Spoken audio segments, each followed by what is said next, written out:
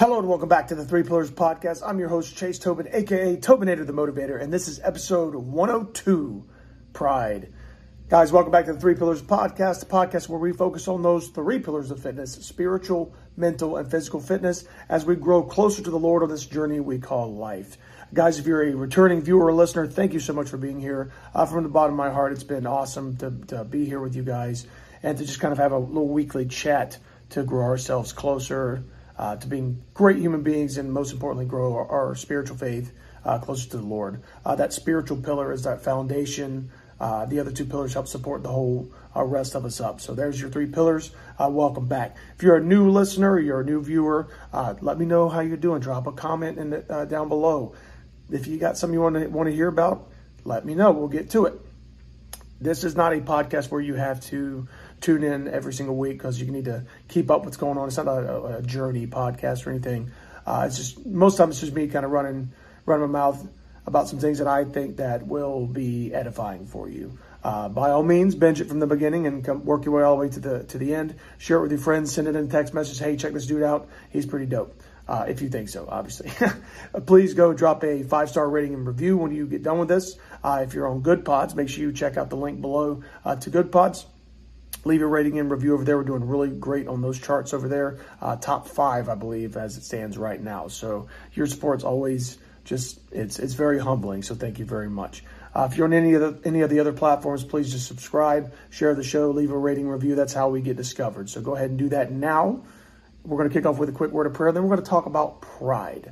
If you guys haven't checked out episode 100, before we get into a little bit more housekeeping, you're not going to want to miss that. My wife and I had a really good discussion on healthy intimacy. It's our century mark. It's a phenomenal episode. Go check it out. It's a little longer than normal, but it's worth it because she's awesome. So get on with that. And also, check out the Sword of the Spirit podcast, Joe Rusiello. He's a dear friend of mine. He's over there crushing it over there, giving you great insights into the Word on Thursdays and Sundays. He does a live show, so make sure you check out Joe over at the Sword of the Spirit podcast. Now, here we go. We're going to start out with a word of prayer and jump right into it. So let us pray.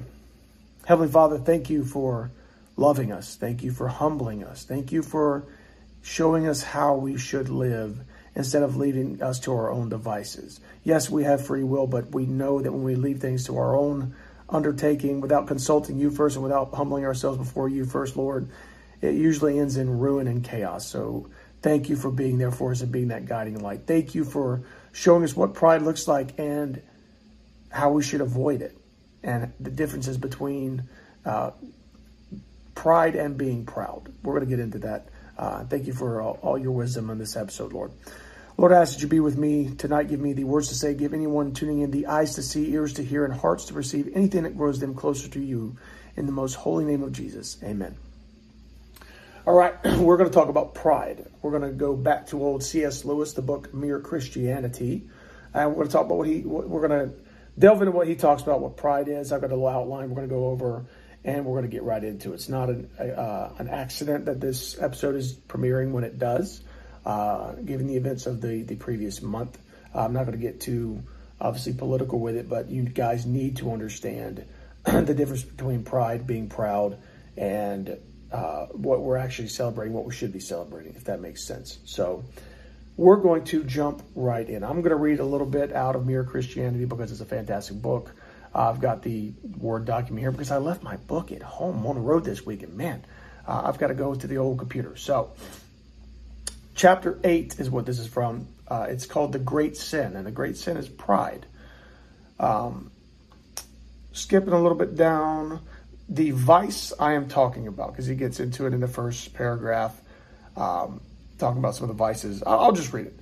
I come now to that part of Christian morals where they differ most sharply from all other morals. There is one vice which no man in the world is free, which everyone in the world loathes when he sees it in someone else's, and of which hardly any people, except Christians, ever imagine that they are guilty themselves.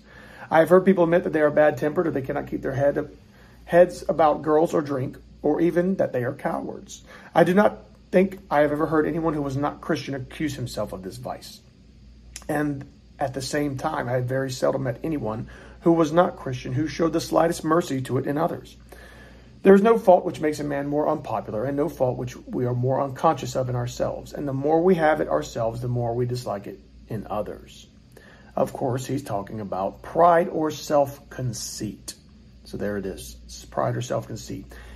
And the virtue opposite to it in Christian morals is called humility. You may remember when I was talking about sexual morality, I warned you that the center of Christian morals did not lie there. Well, now we have come to the center. According to the Christian teachers, the essential vice, the utmost evil, is pride.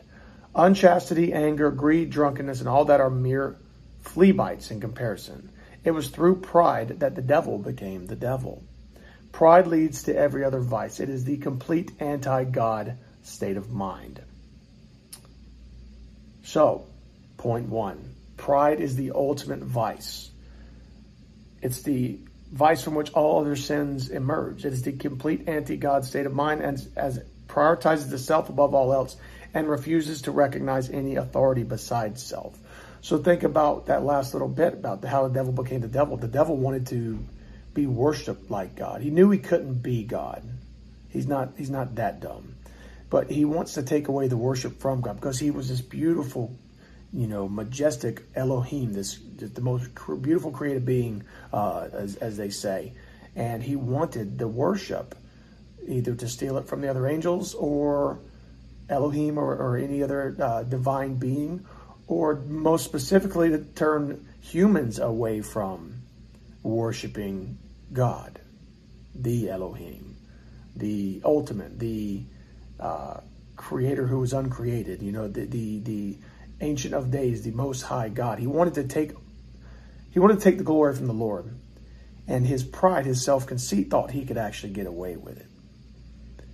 And he does to a point with some people who are in this self-conceit, this pride state, who are anti-God, who put themselves up on a pedestal thinking that they can do all these things and create alongside God, and that you can't. You have to be humble. You have to humble yourself before the Lord. And you, in all things, before you do anything, a quick little prayer. Lord, help me with this. Give me your wisdom. Let see me through this till the end. That's simple. Paul says pray without ceasing, right? So, the first point is that pride is the ultimate vice. It is also, that being said, the ultimate vice is also the great sin. He said it just there, that this sin leads to all others. It's a distortion of the natural hierarchy of things, and it puts oneself above others and above God. If you put yourself above others and above God, then you think you can do anything. I can get away with anything. I can get away with murder because I am God. I am like God. I can do all these things. Now, there's obviously different levels to this. Some people take it way beyond, think like your serial killers and things like that. Think I can just kill people and it'd be just fine.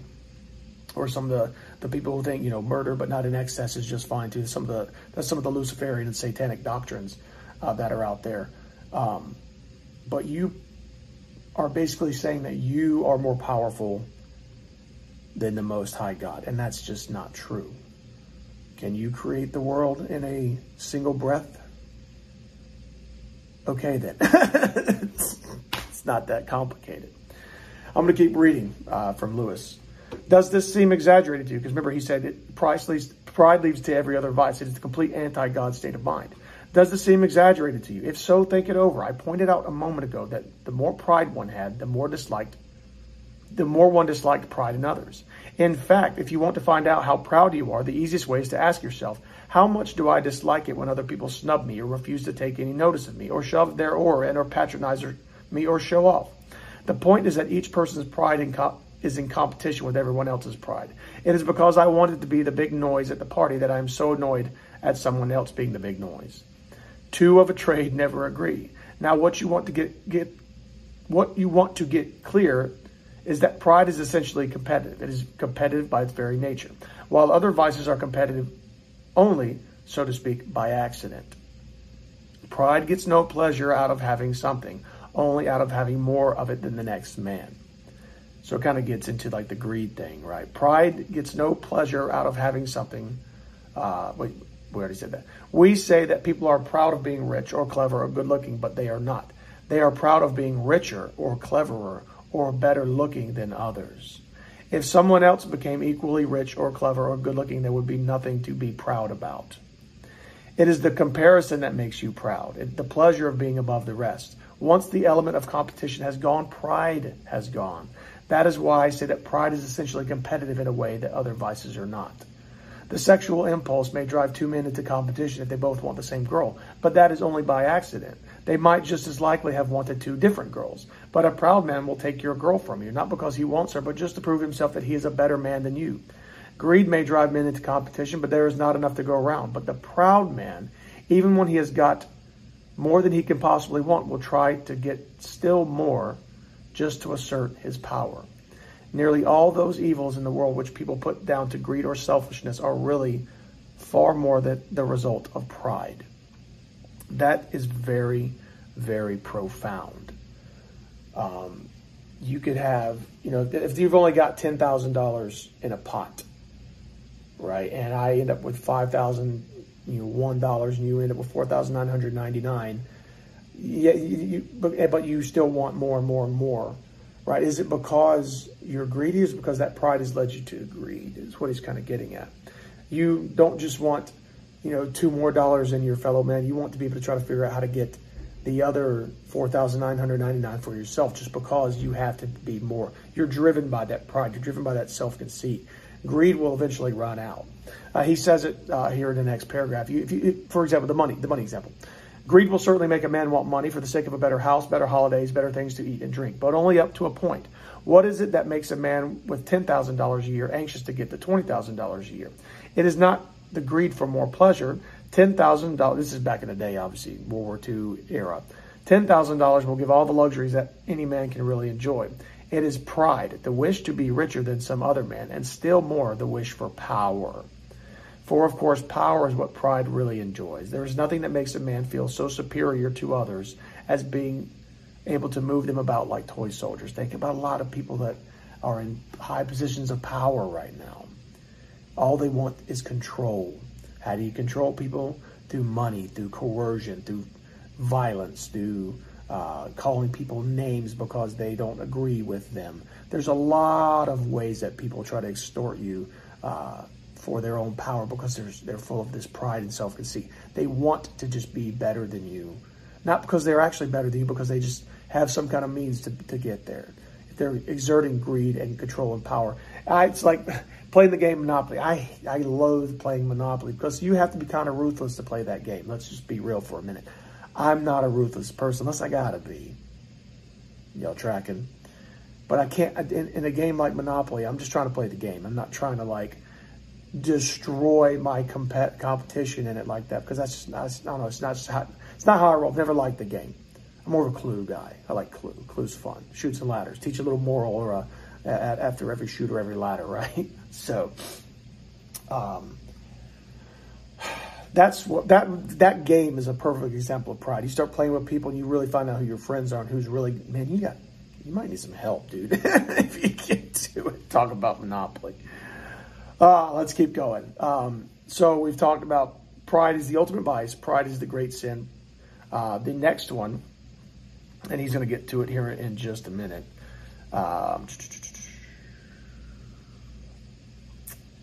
So, third point, pride is a spiritual cancer. C.S. Lewis, again, compares pride to a spiritual cancer that eats away at our souls and prevents us from growing in virtue and holiness. It is a self-centered attitude that closes us off from the grace of God.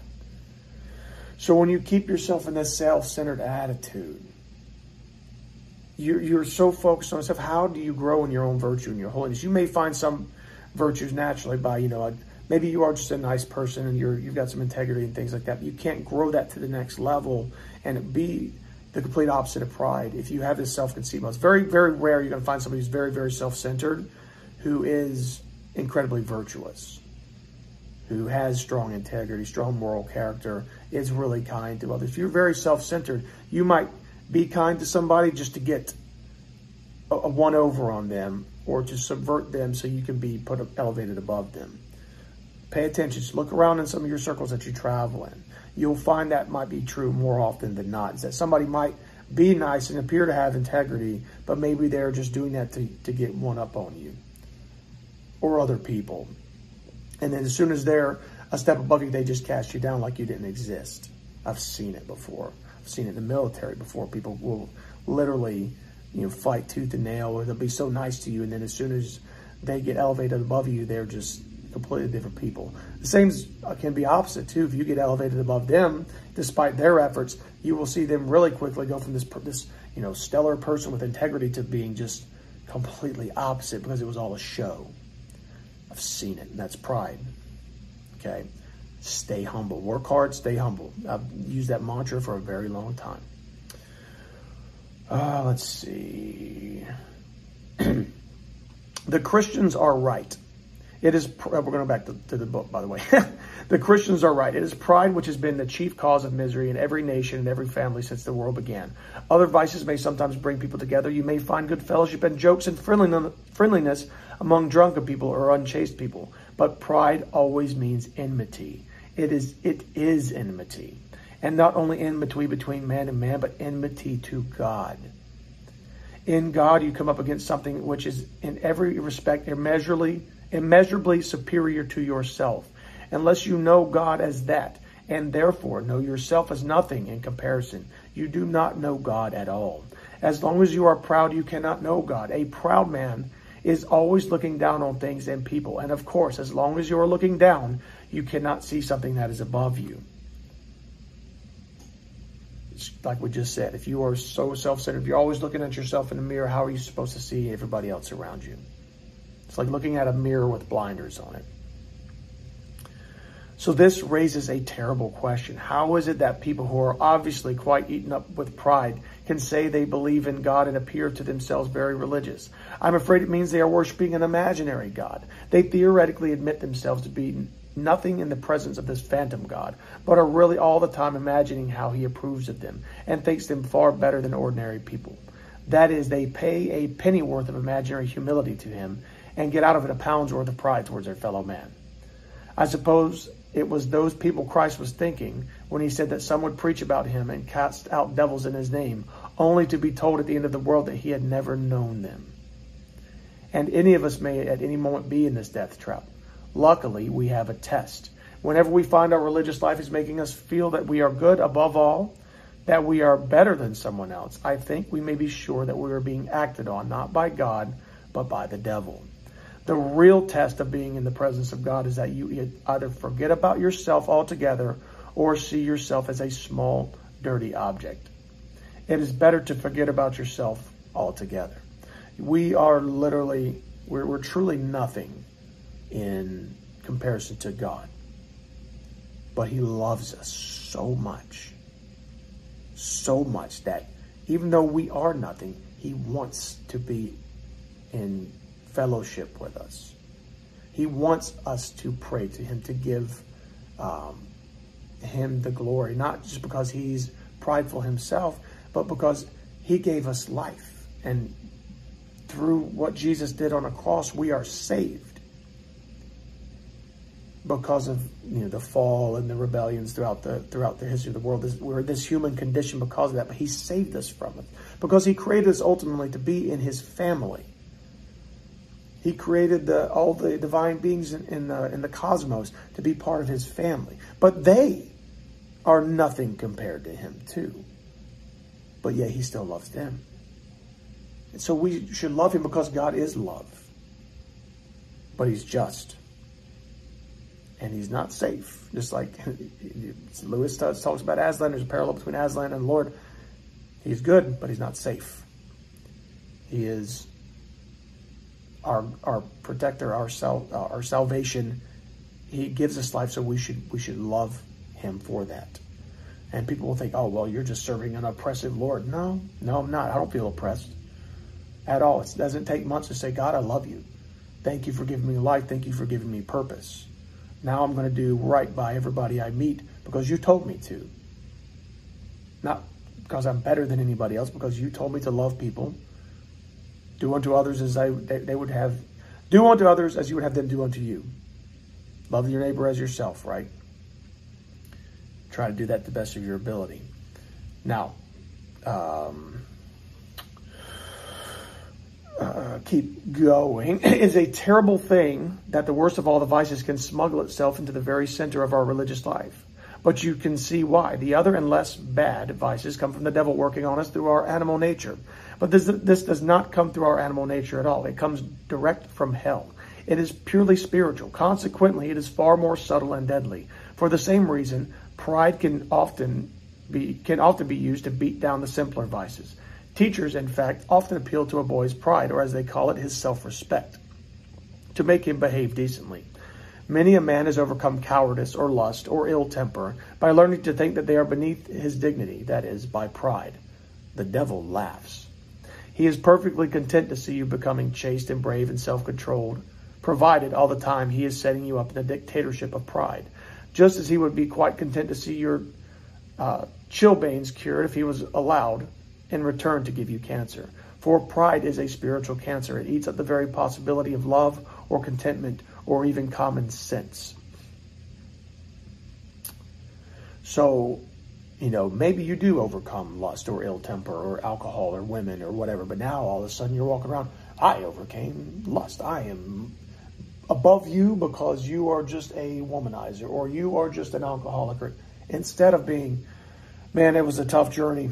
I overcame my vices, and brother, are you struggling? Here's what worked for me. Can I help you get out of that? Because I feel so much better now that I don't have to wake up hungover all the time. I don't have to wake up empty and alone because, I'm just a womanizer. I don't have to wake up angry all the time because I'm ill-tempered. I don't have to, I'm not a coward anymore because I face my fears. Is there something I can help you with, brother or sister or whoever?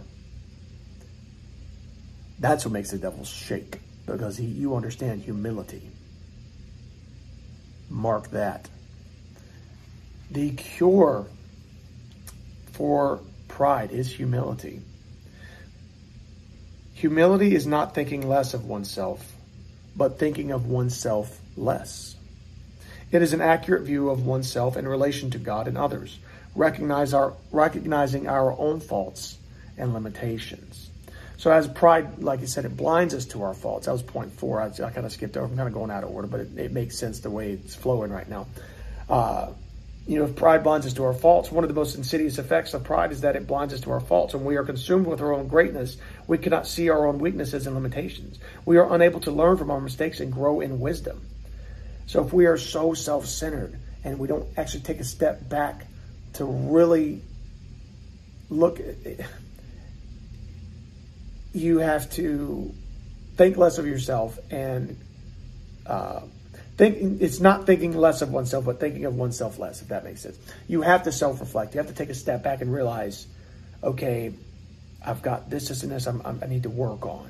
How can I be better at this for the glory of the Lord and to help my fellow men? As opposed to, I am so good at this, this, and this. There's, nothing else I can't do, blah, blah, blah, blah. And you're only doing it for yourself.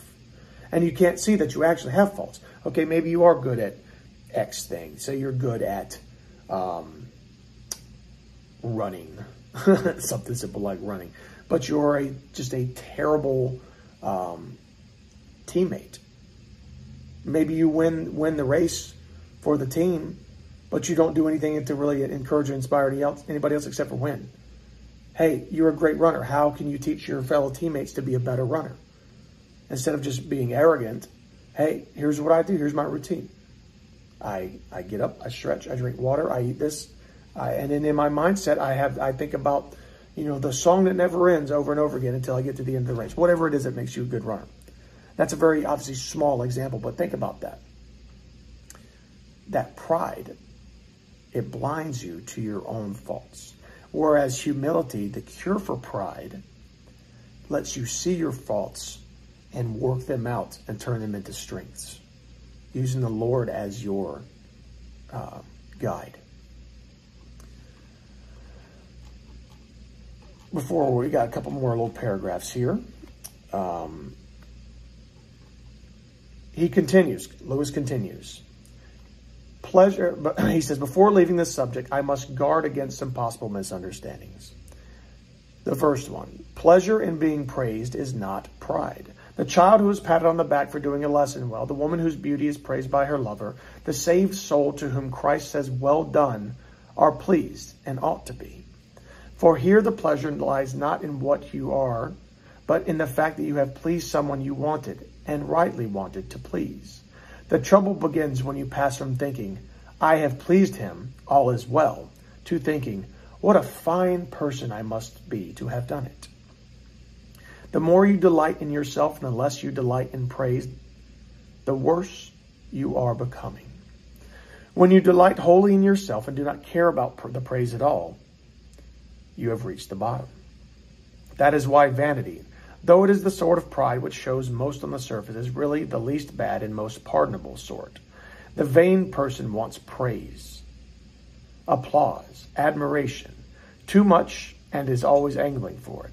It is a fault, but a childlike, and even in an odd way, a humble fault. It shows that you are not yet completely contented with your own admiration. The real black diabolical pride comes when you look down on others so much that you do not care what they think of you. Of course, it is very right and often our duty not to care what people think of us, if we do so for the right reason, namely, because we are so incomparably more, because we care, if we do so for the right reason, namely, because we care so incomparably more what God thinks. But the proud man has a different reason for not caring. He says, "Why should I care for the applause of the rabble, as if their opinion were worth anything? And even if their opinions were of value, am I the sort of man to blush with pleasure at a compliment like some chit of a girl at her first dance? No, I am an integrated adult personality. All I have done has been to satisfy my own ideals, or my artistic conscience, or the traditions of my family, or, in a word, because I'm that kind of chap." He's English, right? "If the mob like it, let them. They're nothing to me." And in this way, real thoroughgoing pride may act as a check on vanity. For, as I said a moment ago, the devil loves curing a small fault by giving you a great one. We must try not to be vain, but we must never call on our pride to cure vanity.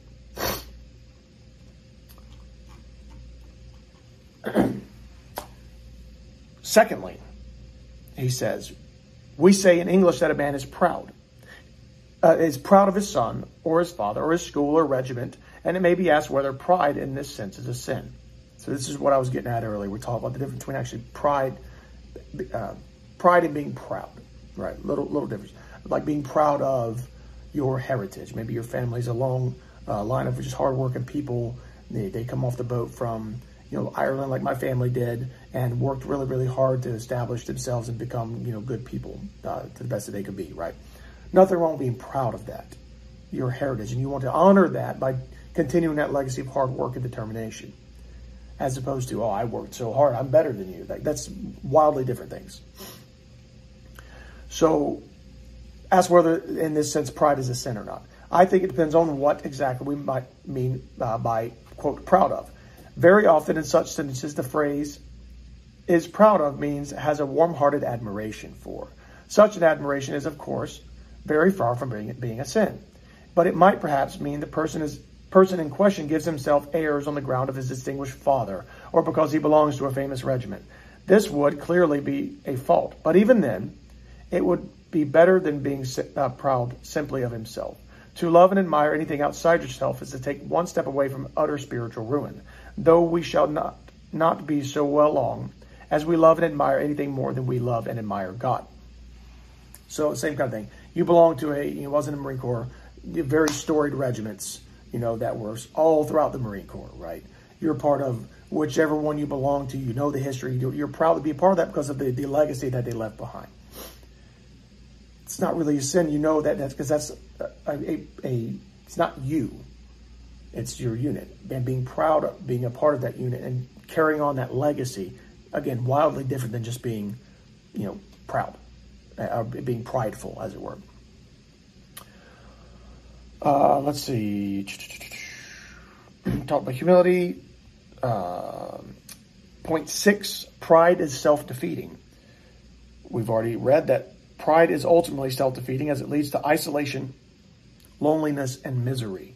When we are consumed with our own greatness, we cannot truly love others or be loved in return. How can you actually love someone else if all you do is love yourself? If I've got a full glass of water and I pour all of that into myself, and that glass of water is love, and I pour all of that in, I drink the whole thing, how can I actually give that love to anybody else? That's as simple as I can put it. If you're consumed with that greatness, that you have this puffed up version of yourself, you cannot truly love others or be loved in return. Maybe people on the outside who don't know you that well, they may see you as this, oh, that's a very successful, person, or blah, blah, blah, blah. But if they don't actually know you, you're just putting on airs and you're putting on a face. That's pride too, because they don't even know. So don't isolate yourself. You'll find yourself lonely and miserable. Okay. Last 2 points from Lewis. We must not think pride is something God forbids because he is offended at it, or that humility is something he demands as due to his own dignity, as if God himself was proud. He is not in the least worried about his dignity. The point is, he wants you to know him, wants to give you himself. And he and you are two things of such a kind that if you really get into any kind of touch with him, you will in fact be humble, delightedly humble, feeling the infinite relief of having for once got rid of all the silly nonsense about your own dignity, which has made you restless and unhappy all your life. He's trying to make you humble in order to make his moment possible, trying to take off a lot of silly, ugly, fancy dress in which we have all got ourselves up and are strutting about like the little idiots we are. I wish I had got a bit further with humility myself. This is Lewis talking again. If I had, I could probably tell you more about the relief, the comfort of taking the fancy dress off, getting rid of the false self, and with all of its look at me and aren't I a good boy, and all its posturing and posing. To get even near it, even for a moment, is like a drink of cold water to a man in a desert. And finally, pride must be overcome. He's going to emphasize in this last little blurb that pride must be overcome if we are to grow in holiness and virtue. We must cultivate humility and turn our hearts toward God and others. Only then can we truly love and serve others as we are meant to do. Back to that glass of love example. You want to pour out as much into somebody else as you can and leave a little love for you. You can love yourself, right? Self-care, these things we talk about. But you pour into someone else because maybe their little love cup is not as full as yours. So you pour into them until it's at the brim. Maybe it's overflowing because you're really pouring into them. But when their cup is overflowing, it will pour back into you. And it can pour into so many other people when you're constantly filling each other up. Because you're humble. You're taking a step. You are, again, not thinking less of yourself, but thinking of yourself less. And focusing on the Lord.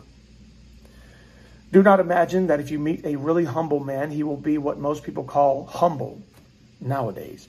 He will not be a sort of greasy, smarmy person who is always telling you that, of course, he is nobody. Probably all you will think about him is that he seemed a cheerful, intelligent chap who took a real interest in what you said to him. If you do dislike him, it will be because you feel a little nervous of anyone who seems to enjoy life so easily. He will not be thinking about humility. He will not be thinking about himself at all. If anyone would like to acquire humility, I think, tell him the first step. The first step is to realize that one is proud. And a biggish step, too.